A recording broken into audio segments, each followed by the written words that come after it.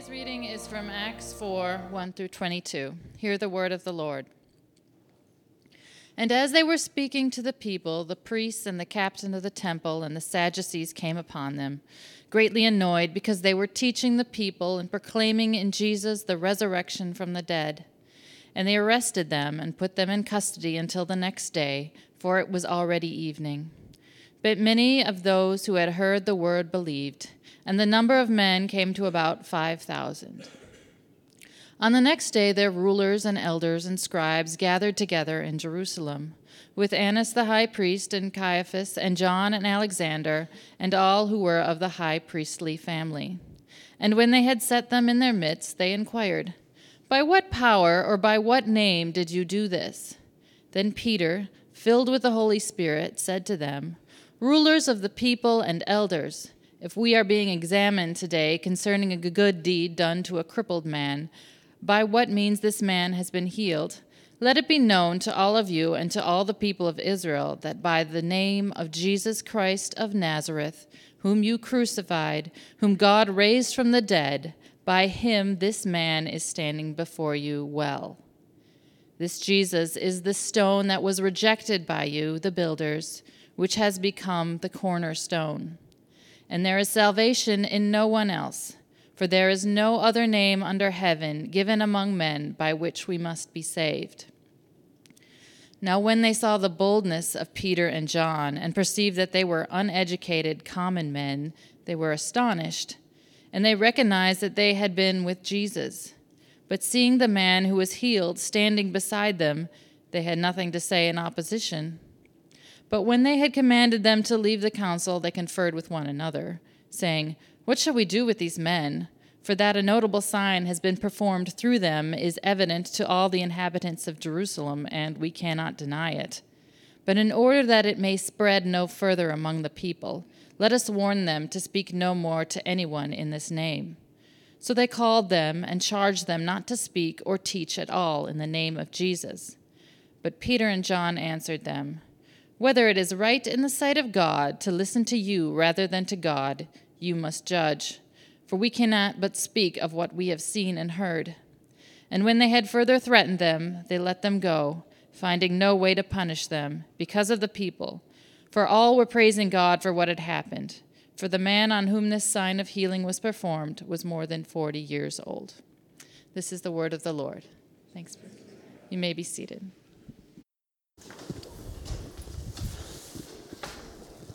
Well, good morning, good morning. My name is Gabe Coyle. I'm one of the pastors here, and I want to begin with a question, and this isn't rhetorical. I'm actually looking for your response, for your engagement, and I'm going to put your answers over here on this dry erase board. I would love to know what you think makes up most of our prayers, what you think makes up most of our prayers. Now, if you consider yourself a person of faith or not, we all pray, but the question I have for us this morning is, and it's easier to talk about what are our prayers rather than my prayers or your prayers. It's a little more disarming. So let's just say, your friends' prayers. Like, what are most people praying about? And I want you to feel free to just shout it out. What makes up most of our prayers?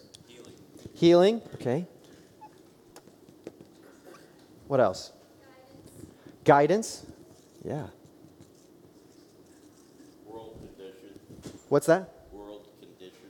World condition? Yes. Okay. Keep them coming. Wisdom. What was the other one? Sorrow. Thanksgiving. Keep them coming. Family, yeah. What else? Praise.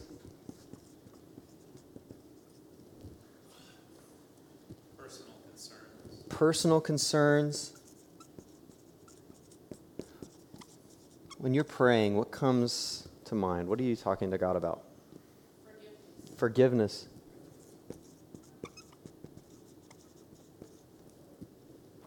Anything else? Intercession.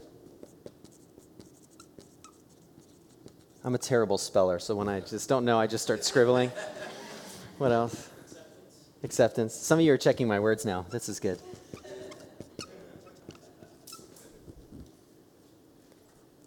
Anything? A job? Yeah.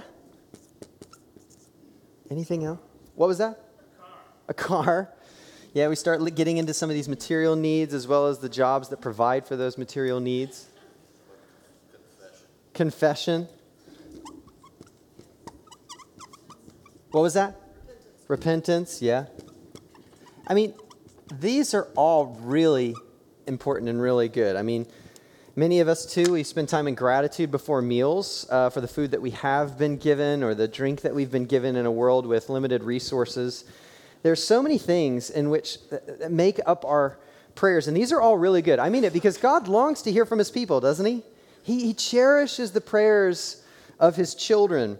And last week we looked at what it means to name the name of Jesus, to call upon the name of Jesus, and how actually God has given us the name of Jesus. We end our prayers in the name of Jesus. But it got me wondering as to whether or not our prayers, and I know this may sound crazy, but whether our prayers are too small. And what if, hear me out, what if when we prayed like really big prayers, if you want to use big and small as kind of categories, when we pray really big prayers, it actually could make our lives a lot harder, not easier, or bring more relief. I wonder, and I asked this question of myself, would we pray big prayers if we knew praying big prayers would make our lives more difficult rather than easier? I mean, what if God was actually willing to make matters worse in your life and mine, at least in the short term, for some ultimate good for you and for those around you? What if when we prayed big prayers, God would actually do that? He would invite hardship and brokenness in our lives. He's willing to let our lives fall apart. Would we willingly pray really big prayers? Not ask for pain specifically. But when God invites us to pray, it can maybe go that way. And so why would we do this? Why would we maybe pray really big prayers? And we're going to see that actually the folks here, our brothers and sisters early on in the church, prayed a really big prayer that had the capacity of making their life all the more difficult. Why would we pray these kinds of prayers? Because listen, the goal today isn't to make anyone feel guilty for how you pray, okay? I think churches are notorious for doing that. Maybe I've been notorious for doing that at some points in my life. That's not the goal. The goal of today is actually to highlight and show us a bigger way of praying, a better way of praying, of what God is inviting you and I to as his people.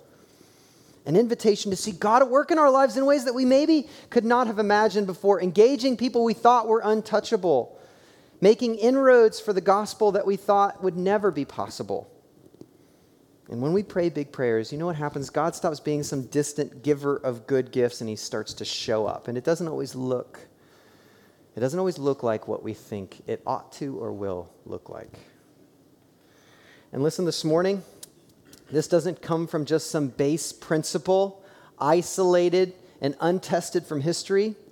What we're actually going to see is that this comes from examples and experiences of our brothers and sisters. If you're here this morning and you're a follower of Jesus, we see this in our brothers and sisters in the early church as recorded here in the book of Acts. You see, these early Christians, they knew something that we often forget. They knew that we could not be who we are called to be and to do what we're called to do in our own strength. To be witnesses of Jesus to everyone, everywhere. Which is why we've kind of titled this little mini-series, and we have all this beautiful display around us, The Beauty of Weakness. The beauty of weakness. There's so much brokenness and weakness. This is where God's strength shines through. As Christian, if you're here this morning or you're curious about what it means to be a Christian, at the heart of it, it means that you admit you're weak. And in the paradox of faith, we come to discover that admitting your weakness is the pathway to God's untold strength. Well, let's see how that's the case. Turn with me, if you haven't already, in your Bibles to Acts chapter 4. Acts chapter 4. If you are using one of our community Bibles from back there, that's on page number 911. So at this point in Acts, the history of the early church, Peter and John, they're standing on trial before the leaders of the Jewish faith in Jerusalem. But standing near them, if you remember from last week, and if you weren't here last week, standing near them is a man who was lame, meaning he could not use his legs, and he was born that way. He was born crippled. And having sat in the same spot day after day after day for over 40 years, Peter and John come up to him, and in the name of Jesus, this man who could never walk a day in his life is now standing, miraculously healed, not just so that he can walk, not just so that he can run, but so that he can jump. And that just doesn't happen. And so a crowd starts gathering around, and they're all asking the questions, where is this coming from? So why are Peter and John on trial after this? Like, isn't this a good thing? Isn't this something that people should be celebrating? They're on trial here because in the very heart of the holy city, here at the temple in Jerusalem in the first century, people left and right are beginning to trust in Jesus. And this is a big deal because people, based upon the eyewitness accounts of the apostles, and because God has done something in the name of Jesus to this man who was born lame, they're starting to trust in the name of Jesus, are believing that Jesus is who he said he was and that he died for their sins. And if he died for their sins and is seated at the right hand of God the Father and is going to come again, if they're forgiven through Jesus' sacrifice, then what are the use of all these other sacrifices in the temple system? This is a huge attack on the infrastructure of the Jewish faith, or at least what was perceived at that point the Jewish faith. What is going to become of this temple that's at the very center of their identity? And so we read that the Jewish religious leaders, deeply vested in the sacrificial system of the temple, what does the text say? They are greatly annoyed that Peter and John keep talking about and teaching people about Jesus and are doing amazing things in the name of Jesus, such that now there's another element of revival. There went from 3,000 to 5,000 men, which means more roughly around 10,000 men, women, and children who are now following Jesus, who are bearing testimony to the witness of who Jesus is and what he's done. And so Peter and John, they begin to shake things up. And after spending a night in prison, they got arrested for this. They spent a night in prison and they're before the Sanhedrin, which is the religious leaders there in Jerusalem. And they're in court. The Sanhedrin asked them, by what power or name did you do this? And we read what? That Peter, he doesn't do this in his own cunning. He doesn't come up with a really great idea because he's really brilliant. He's filled by the Holy Spirit, so he's not alone. God is actually guiding his speech. He doesn't speak out of his own insight. He begins to give a testimony about Jesus, how Jesus is the one who actually healed this man born lame, and then he goes very direct, how you killed him, but God raised him from the dead. You rejected Jesus, but God made him the very cornerstone, which was the stone, the very first stone that builders would place, and they would strategically position because it would shape the whole structure. And those who are behind this temple structure had rejected this cornerstone, so God is building something new, a new movement that is founded and formed by the person and the work of Jesus Christ.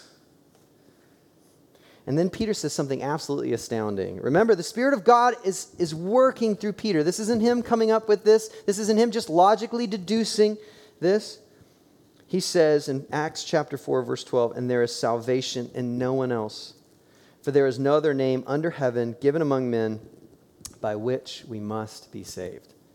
I mean, what a statement. Some of you, if you grew up in the church, you know this statement. But I want you to imagine there in the first century how bold, how audacious this claim was, standing right there in the shadow of the temple.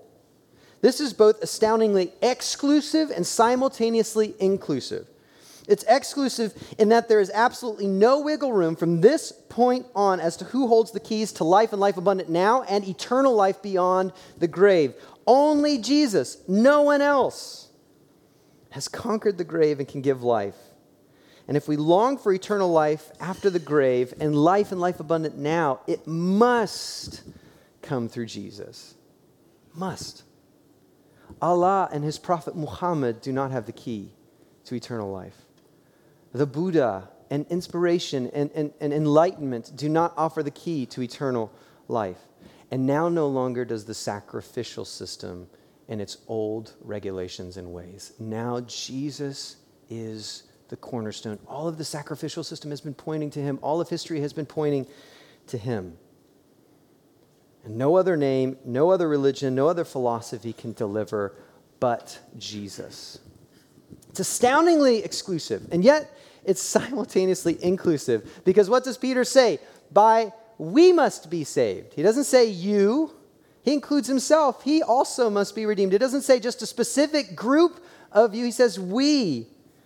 This is holistic salvation that's made available to all who call on the name of Jesus. And there's no bolder claim this whole world over than this summary statement. And yet, when you get to verse 13, what's absolutely astounding isn't just this bold claim, but what the religious leaders saw in Peter and John. Look here at verse 13. Now, when they saw the boldness of Peter and John and perceived that they were uneducated, common men, they were astonished, and they recognized that they had been with Jesus. Here are these backwood Galileans, and yet they had something about them, something that actually reminisced of Jesus.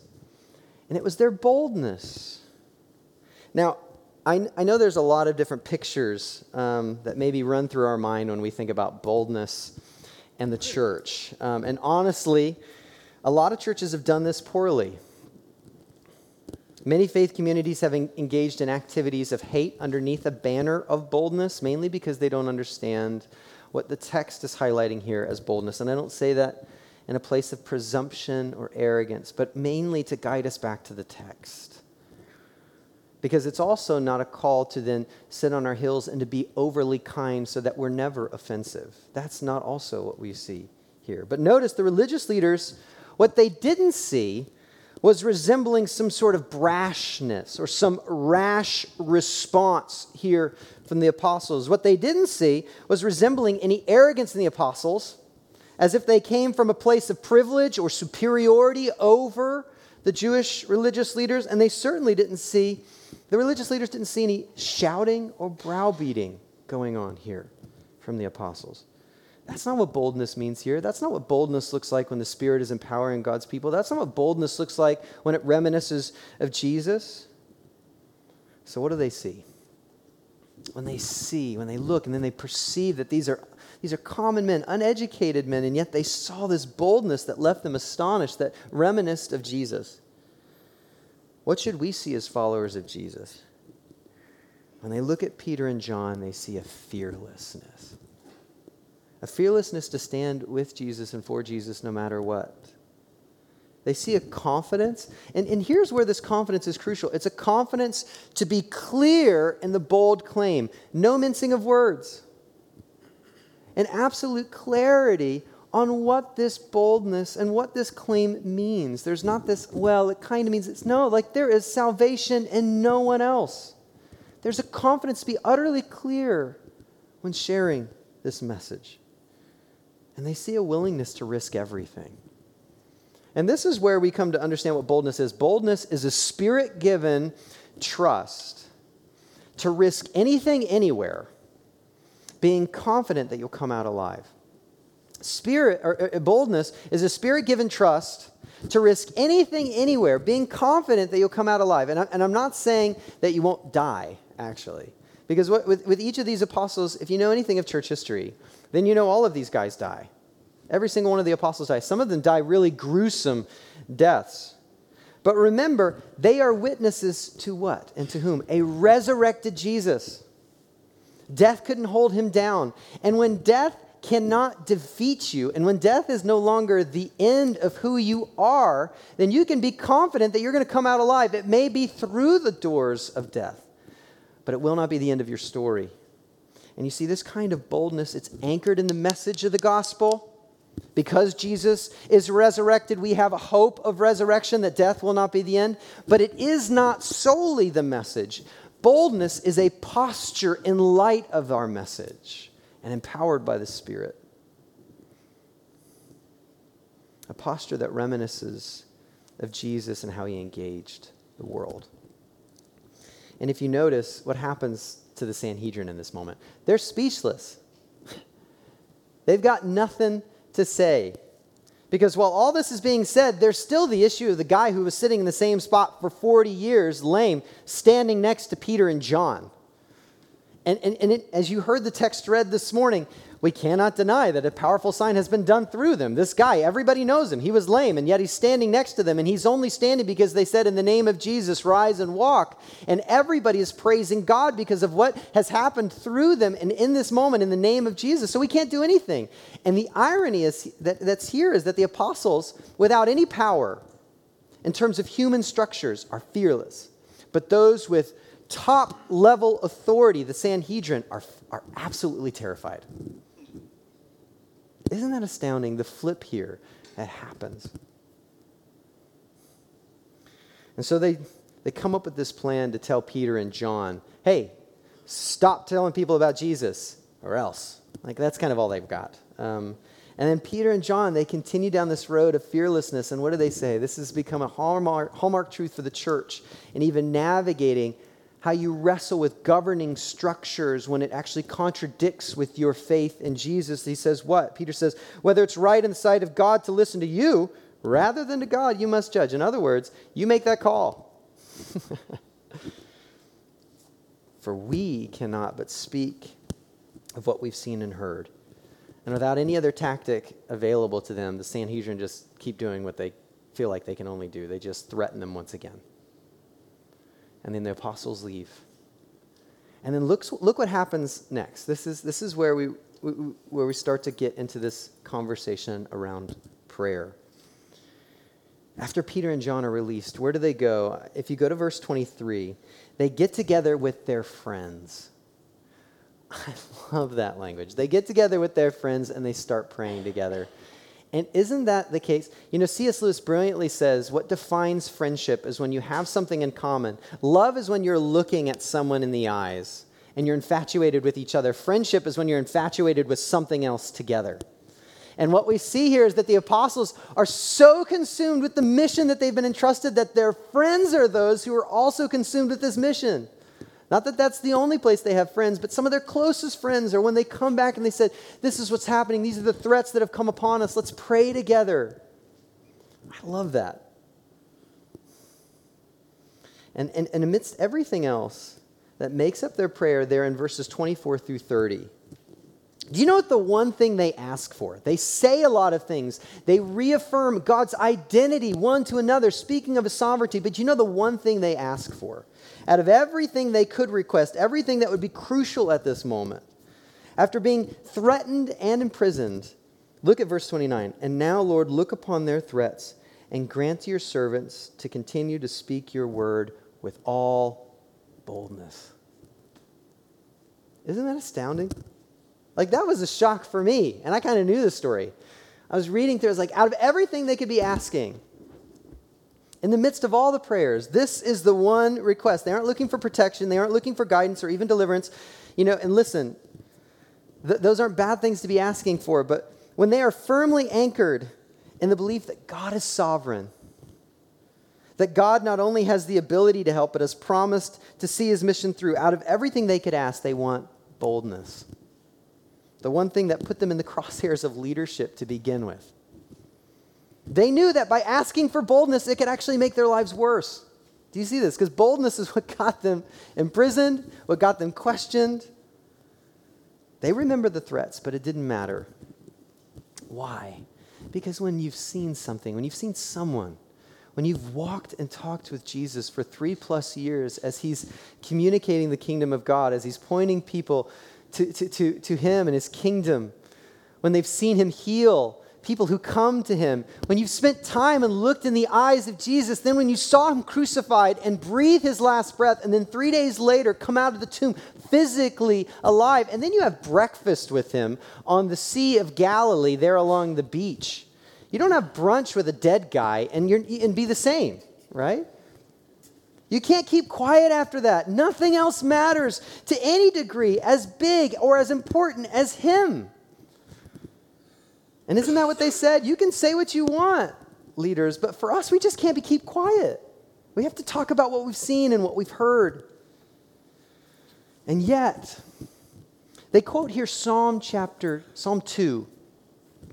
And yet, even though Jesus is the promised king that every psalm is actually ultimately pointing to, every prophet was ultimately pointing to, that all of history was ordained and orchestrated for, even though Jesus promised to be with them, even to the end of the age in Matthew 28, and promised that his church, right, that the gates of Hades, of death, will not be able to overcome what he's called his people to do. In Matthew chapter 16, in light of all of that, they felt utterly weak here. I mean, after you're threatened again and again and again, and you're shown the swords, you've seen your Savior whipped and flogged and crucified. You feel the weight of what it might cost to stand with Jesus. And it can make you tired, and it can make you afraid, and it can make you weak. You see, in this moment, when you walk through their prayer here, and their time together with their friends, it's not even that they doubt God's ability or God's faithfulness to his promises in Jesus. But in that moment, they doubt themselves. And so they pray. You see, prayer isn't a place where we come and define our strengths before God. It's a moment where we reveal and own our weaknesses and ask for God to step in. And one way God is eager to help his people, one of the greatest gifts God is eager to give is boldness.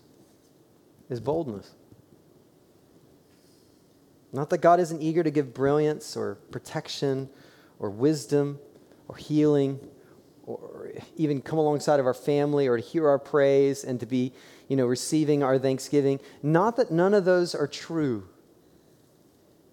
But one of the greatest gifts that God is eager to grant is actually boldness here. To pray for something that rarely makes it into our prayers because it might make matters worse before they get better. And one of the reasons why boldness is one of the greatest gifts God's eager to grant? We see it here in the text. The apostles recognize this in the mission, and actually most communicators know this in theory, okay? Here's why. You can't ignore a bold truth claim made by a truly bold person.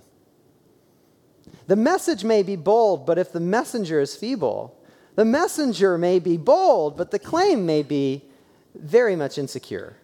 But when you have both, a bold truth claim and a truly bold person, you can't turn away. You can't turn away. They saw the boldness and also heard the boldness of the gospel. Now remember, we said that there are some really poor pictures of boldness.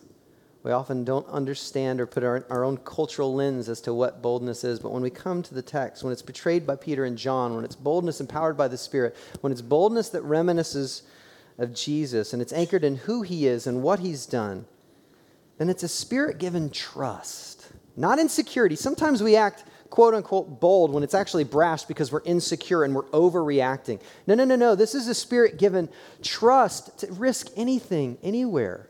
Being confident you'll come out alive. Not that you won't die, but that death does not have the last word on you.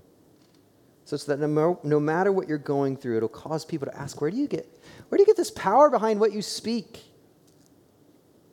And that power isn't in volume, it's not in cunning, but in clarity and in confidence over a very simple but very bold claim. It's the kind of boldness that strikes fear in oppressors that we see here in the text. It's the kind of boldness that raises questions for skeptics. All that we might be witnesses of Jesus to everyone everywhere. Now, when I was wrestling through this, and some of you may be asking, but Gabe, because I asked this of myself, it's like, can I really be bold like that? I mean, I feel like I have still too many doubts, still too many questions, too many fears. Can I be bold like that? And I would have to say, first off, no. Because this isn't a self-confidence that you boost in yourself. This isn't something that we've somehow conjured by looking ourselves in the mirror and say, I see pride, I see power. That is not where we get this kind of boldness. The boldness is something that God must give. It isn't a personality trait where extroverts have a leg up here. No, it's something that actually can be true in every Christian person. It comes through the Holy Spirit, not through your spirit. And because it's given, you have to ask for it. And I want to ask this morning, are you? Are you consistently asking for boldness? Boldness like this this time tomorrow. Wherever God has you in your various vocations and callings, and with whomever God has you with. Because to be clear, this isn't something that pastors should just ask for. I was talking to some others, and they're just like, this seems like a really good message for you, Gabe. Or the Billy Grahams of the world, in light of the conversation, as Billy Graham is now gone to be with Christ. But listen, you don't have to have a vocation like Billy Graham or like a pastor. You don't have to even have a Billy Graham moment where you have a group of people and you're leading them across the line of faith. But boldness also looks like Michelle Holland, the stay-at-home parent who always is looking for ways to make God normal in the life of her kids and being proactive to tell them about Jesus. Boldness looks like Allie Martin, letting people at work in a natural and unenforced way know that she's a Christian. When she was wrestling with something in her life, she opened her Bible and began telling them about her wrestling through the lens of faith. And it was so natural that they started giving her advice through her faith perspective. They felt honored, invited in to have a dialogue from where she was coming from. Boldness looks like Nathaniel Walsh, who listens to the stories of his employees at Discount Tire and invites them to church and is open about his own struggles and how Jesus is at the very center of the hope of his life. Boldness looks like Alice Harper, who though in hospice now and who longs to be with Jesus, sees yet even her suffering as an opportunity to now proclaim the hope that she has in Christ while her body begins to waste away with those who are ministering to her. Boldness looks like Nate Collins, who recently published a thought-provoking and honest book about what it looks like to live faithfully as a Christian and as an LGBT person. Though it would have certainly been easier for Nate not to be so open about his experiences or his convictions, he chose to be bold so that future generations of LGBT persons could feel encouraged and walk with Christ as God's word beckons us all to walk. And listen, these are just some snapshots. But this boldness can look like you. This is a calling for everyone in the name of Jesus who calls upon the name of Jesus. When the Spirit makes you look like Jesus where you are and to proclaim the message of Jesus where you are. So are you consistently asking for boldness this time tomorrow? Wherever God has you and with whomever God has you. Now, I was thinking about this and you probably, Eddie mentioned that you've got these little prayer cards here on your seat. And here's what I'd like you to do. I want you to pick that up for me, if you could. Tyler and I, every Tuesday morning, we spend time praying for various requests or praises. And we pray with you, for you, and alongside of you. When you fill these out and place them in the offering box in the back. But today we're gonna do something slightly more specific when it comes to this prayer card. I want you to take this card and I want you to tear it in half, okay? So roughly half. It could be 40-60, for those of you who are really looking for it, okay? On the top half here, after you've torn, I want you to write, pray that I would have the boldness of the Spirit.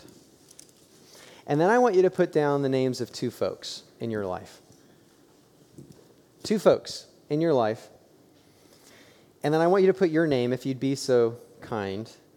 And then I want you to drop them off in the offering box on your way out today. And Tyler and I are going to pray with you and for you in this particular area that we see our brothers and sisters modeling for us here in the book of Acts. And actually shows up over and over and over throughout Acts. Even the Apostle Paul says, please pray that I would be bold with this message. And then on the bottom half, I want you to write the same thing. Pray that I would have the boldness of the Spirit, and put those two names.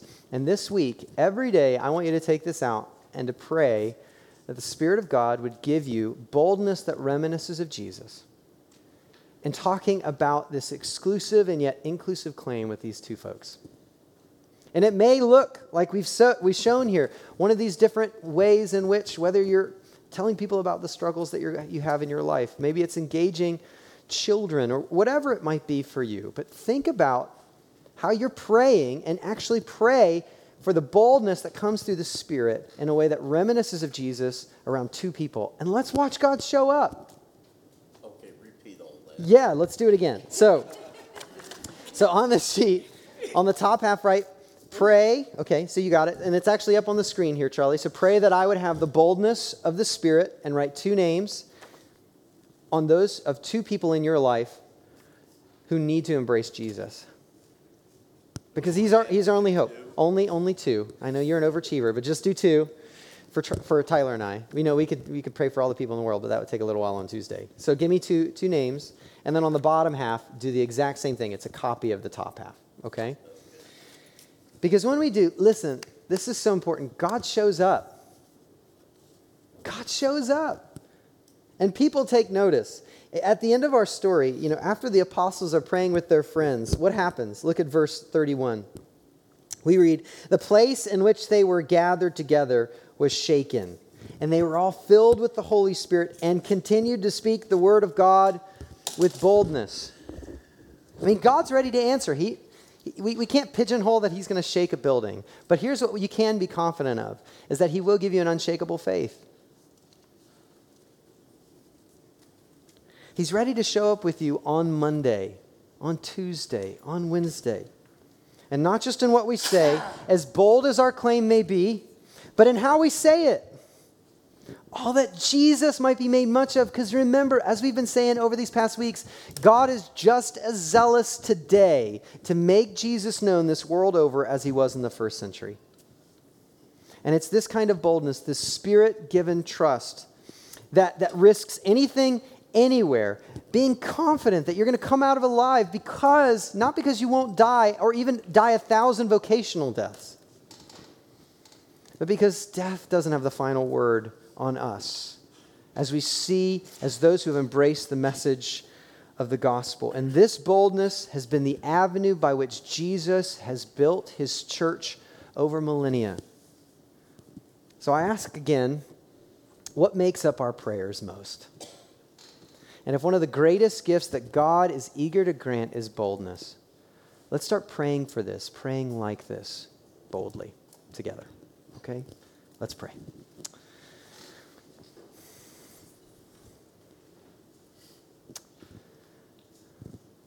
God, if there are folks here who don't yet know Jesus, I hope they hear out of all of this that by the power of your Spirit that they would hear we have an eagerness and a deep conviction of the gospel.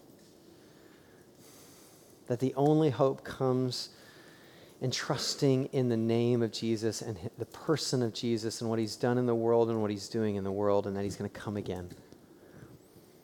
We so desperately long, as missionaries have throughout history, given their lives because of the audacity of this claim, going to places where people had never heard of the name of Jesus and going in boldness, empowered by your Spirit. May, if there are those here who are not Christians, may they hear our heart and our love behind all of this. And may they know Jesus, and may they come to trust him as their only hope. For those who are followers of Jesus here, God, I pray that for all of us, we would be more bold in a way that reminisces of Jesus, in a way that is empowered by your Spirit. Protect us from being brash, and also protect us from being scared and fearful.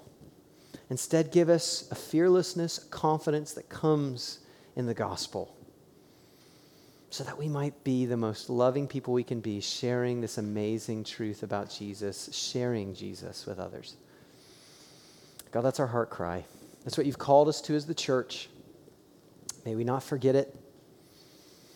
Instead, may we lean into it, and may your Son be glorified this world over, and our city rejoice in the midst of all that. We pray this in the name of Jesus. Amen. Amen.